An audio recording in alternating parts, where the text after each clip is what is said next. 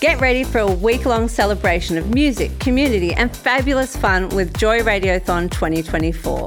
Joy has the largest collection of rainbow podcast content in the world, and you can help keep us out loud and proud by donating during Joy Radiothon 2024. Just go to joy.org.au/radiothon. Mark it in your calendars because Joy Radiothon returns June 1st to 7th, and remember, we all flourish with joy. Welcome to a Joycast from Joy 94.9. Visit joy.org.au to find out more about our Joycasts.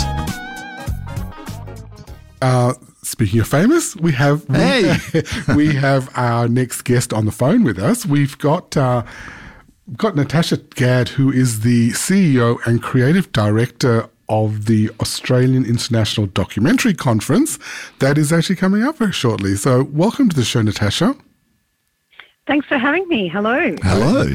Hello. You're more than welcome. Now, Natasha, before we talk about the actual the conference that's coming up and all the bits that we'll be showing on there, just a little bit of background on you, if we don't mind, just for our listeners and also for ourselves. How did you get involved in this industry, and where did your love for the arts come about? I'm assuming you have a love for the arts because you work in there. Oh, I despise the art. I don't know Oh, you're sounding very much like David now, Natasha. Come on. No, I've actually been involved in all sorts of areas of sort of film and television. I started more on what we call the screen culture side of things, so programming and curating documentary film festivals.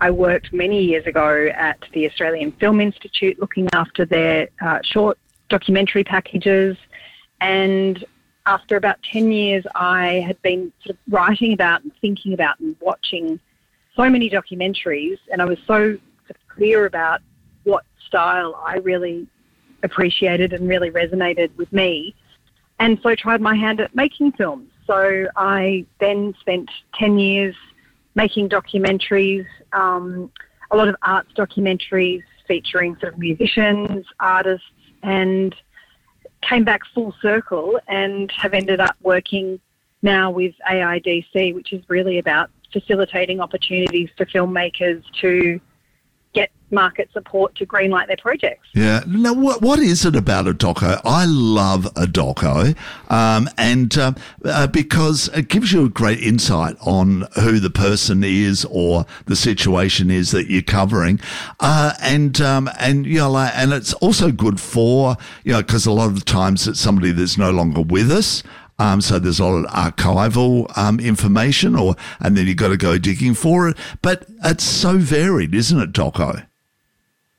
Oh yeah, the styles are really different. So when the era, I guess, that I really loved the most was the observational sort of documentary movement that came out of the US in the 70s, and actually out of France at the same time. So we'd gone from having these 35mm or 16mm cameras that were sort of fixed on tripods to more portable handheld cameras. And so that then gave access to kind of people and worlds and places that the documentary filmmaker had not really previously been able to access. So I don't know if you've seen the film that the Maysles brothers did on Bob Dylan called Don't Look Back. Yep.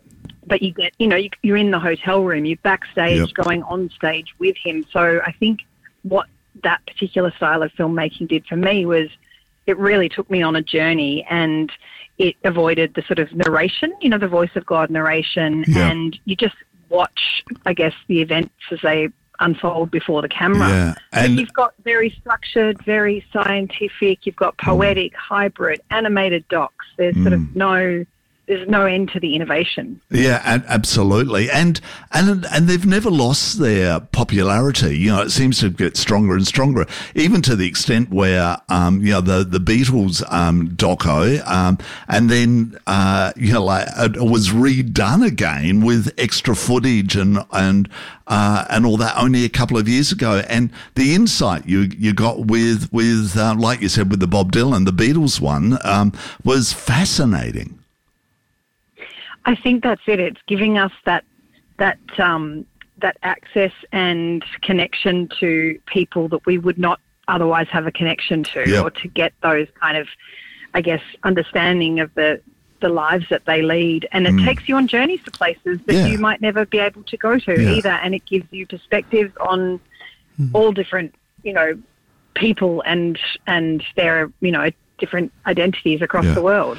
Now, where is Doco going? Is it there's the conventional Doco, but is there something happening right now that is exciting you and that we might not be aware of? Neil and myself might not be aware of the change in the way it's being presented. Well, I mean, there's a lot of experimentation and innovation in sort of like the VR and AI space. Which is, I guess, a documentary at the nexus of innovation. So where we might be used to watching a documentary, now you can kind of experience a documentary and you can be part of the story. And that might be through, VR and wearing a headset, or it could be more of an immersive, experiential documentary that's sort of like in a gallery or, a space where you get enveloped by a story and you might interact with the story. Yep. We're seeing a huge interest in audio documentaries, which, we kind of distinguish from podcasts where, really is an investigation into a story that can have, incredible real-world impact, like we saw with The Teacher's Pet recently. And then I guess the thing that's on our radar more from the industry is how younger content creators are using social media to create documentary content. So whilst at first we might have thought, well, that's not really a documentary, that's really a talking head and someone on TikTok talking about something to an audience. But younger people are using this as ways to learn more about issues that they're interested in. And some of these TikTok creators have got, millions of followers. And so this year at AIDC, we're bringing that into the fold, and we're going to hear from content creators. And, there's a lot of new initiatives that funding agencies and broadcasters are doing to, go to where those younger audiences are consuming non-fiction content. Yeah. And of course, the film festival, as always, the film festivals around the world have always had a very, very strong doco component, haven't they? Yeah, and I think for doc enthusiasts, that's what we would always have to wait for. Other than, I guess, the sort of limited slots that the ABC or SBS would have for feature documentaries, we would have to wait for the film festivals to come around each year to see those really big, longer form documentaries on the big screen. The really great thing about the streamers is that there are more homes for documentaries. Like every platform is, homing documentaries nearly. And by doing that, it's creating more interest and awareness. So I think there's a whole new generation of documentary, lovers now that would maybe have in the past thought documentaries were potentially boring or just educational. What I think they've really become attuned to is that they're engaging, they're funny, they take you on a wild journey, they take you to places you've never been, you learn about things you would never have any connection with otherwise. So Natasha, sorry, I was going to ask you. That happens, the more gets commissioned.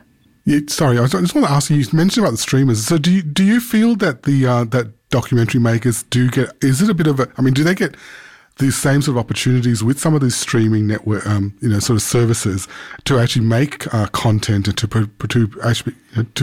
produce their works basically? Yeah, absolutely. I mean, I think it's been a point of contention for a while because some of the streamers, I guess, were more looking to drive their subscriptions on a global scale. So perhaps they weren't necessarily commissioning in particular areas. So they were putting a lot of content on their platforms that was not Australian, and they were getting a lot of Australian subscribers. So that wasn't really generating opportunities, like you were saying. Yep.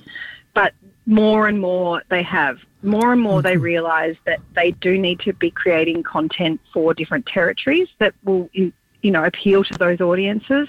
And so there's just been, a new announcement that there'll be Australian quotas on the streamers. So some of them have already been doing good work in this area. Netflix has got an office set up here. Stan obviously does a lot of great original content. Disney, Amazon, they're all working with Australian producers now. So I think that combined with the quotas will mean greater opportunity, and it's crucial that there's Australian content. Absolutely. It's so good that the government's doing this. So, okay, well, what's the main purpose of this conference? Well, we're really designed to support and elevate documentary makers, and we do that through sessions around, upskilling and craft with absolute masters of the field. So we have a number of spotlight sessions featuring Oscar nominated. We're very, very proud of the fact that we've got 4 of the 5 Oscar nominees in the doc section featuring at AIDC and speaking about their craft. Brilliant. Sarah Dosa, Shaunak Sen, Daniel Roa, and a preview screening of Laura Poitras's All the Beauty and the Bloodshed. But we also have an incredible marketplace, which is very industry focused, so less probably interesting for your general public documentary viewer. But this is how documentaries can really get that leg up that they need to get made. So we curate meetings between producers who have got projects in development with, over 120 decision makers representing all of the public broadcasters and streamers, both here and overseas. We have live pitching forums that have feedback for each pitching team from all of the buyers. We have amazing networking events and parties because you need to top off the day with that after a hard day of meetings. And we have a screening program that features films from the speakers that are attending AIDC, and we do that in partnership with ACME at their incredible cinemas. Yeah. And now, is it open to the general public? Can we get involved?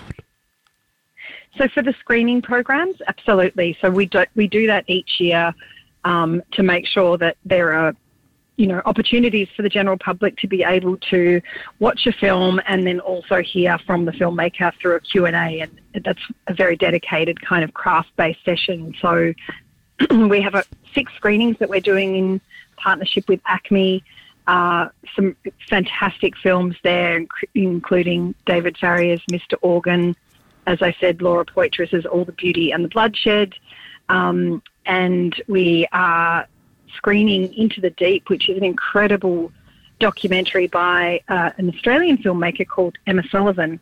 And this was the story of the murder of the Danish journalist Kim Wall by the inventor Peter Madsen in Denmark on the submarine that sunk and subsequently got raised back up. And we're looking at a conversation she's having with another director, Daniel Roa, about Navalny, which is the story of the poisoning of the Russian politician, Alexei Navalny. Yeah. And both of those filmmakers did not start out to make those films. They went on a completely different path to that original intent, and the footage that they filmed along the journey was used to convict the perpetrators of both of those crimes. So the fact that we've called AIDC Agents of Change, that's our theme this year, is very much about, the real world impact that documentary makers can have.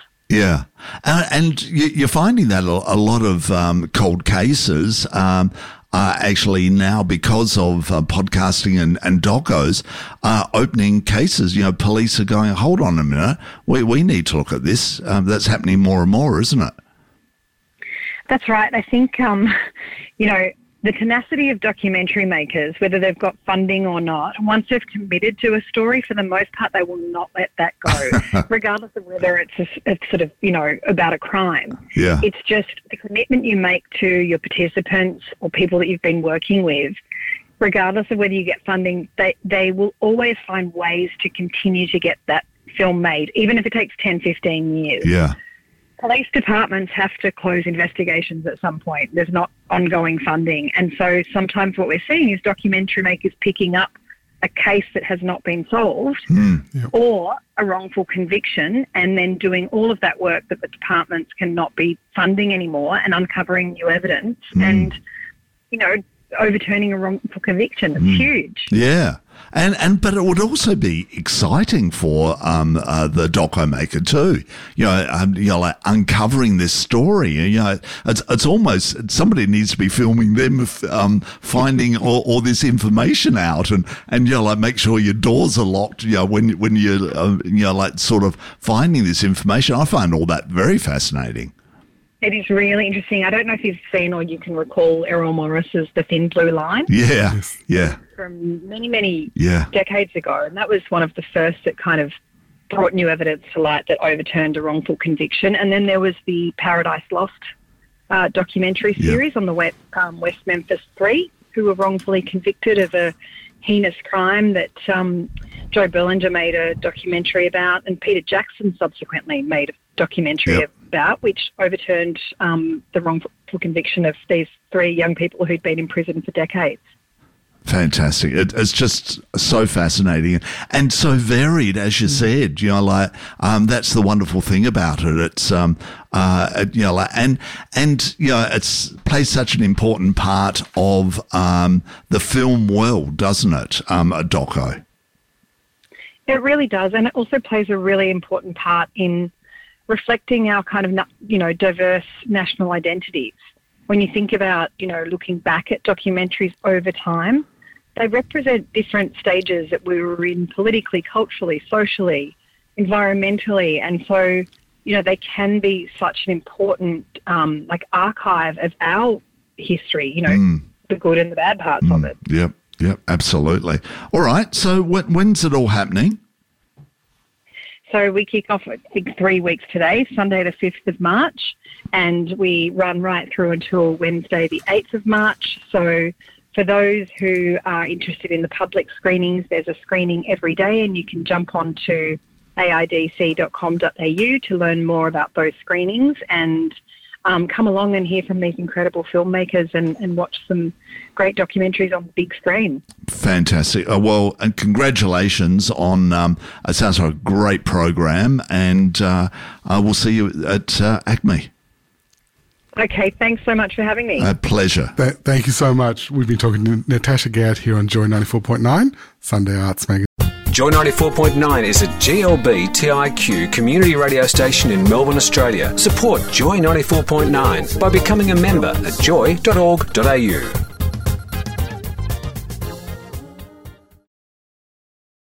This podcast was produced by Joy Media. You can support Joy's diverse sound and diverse community this June by donating to Joy Radiothon 2024.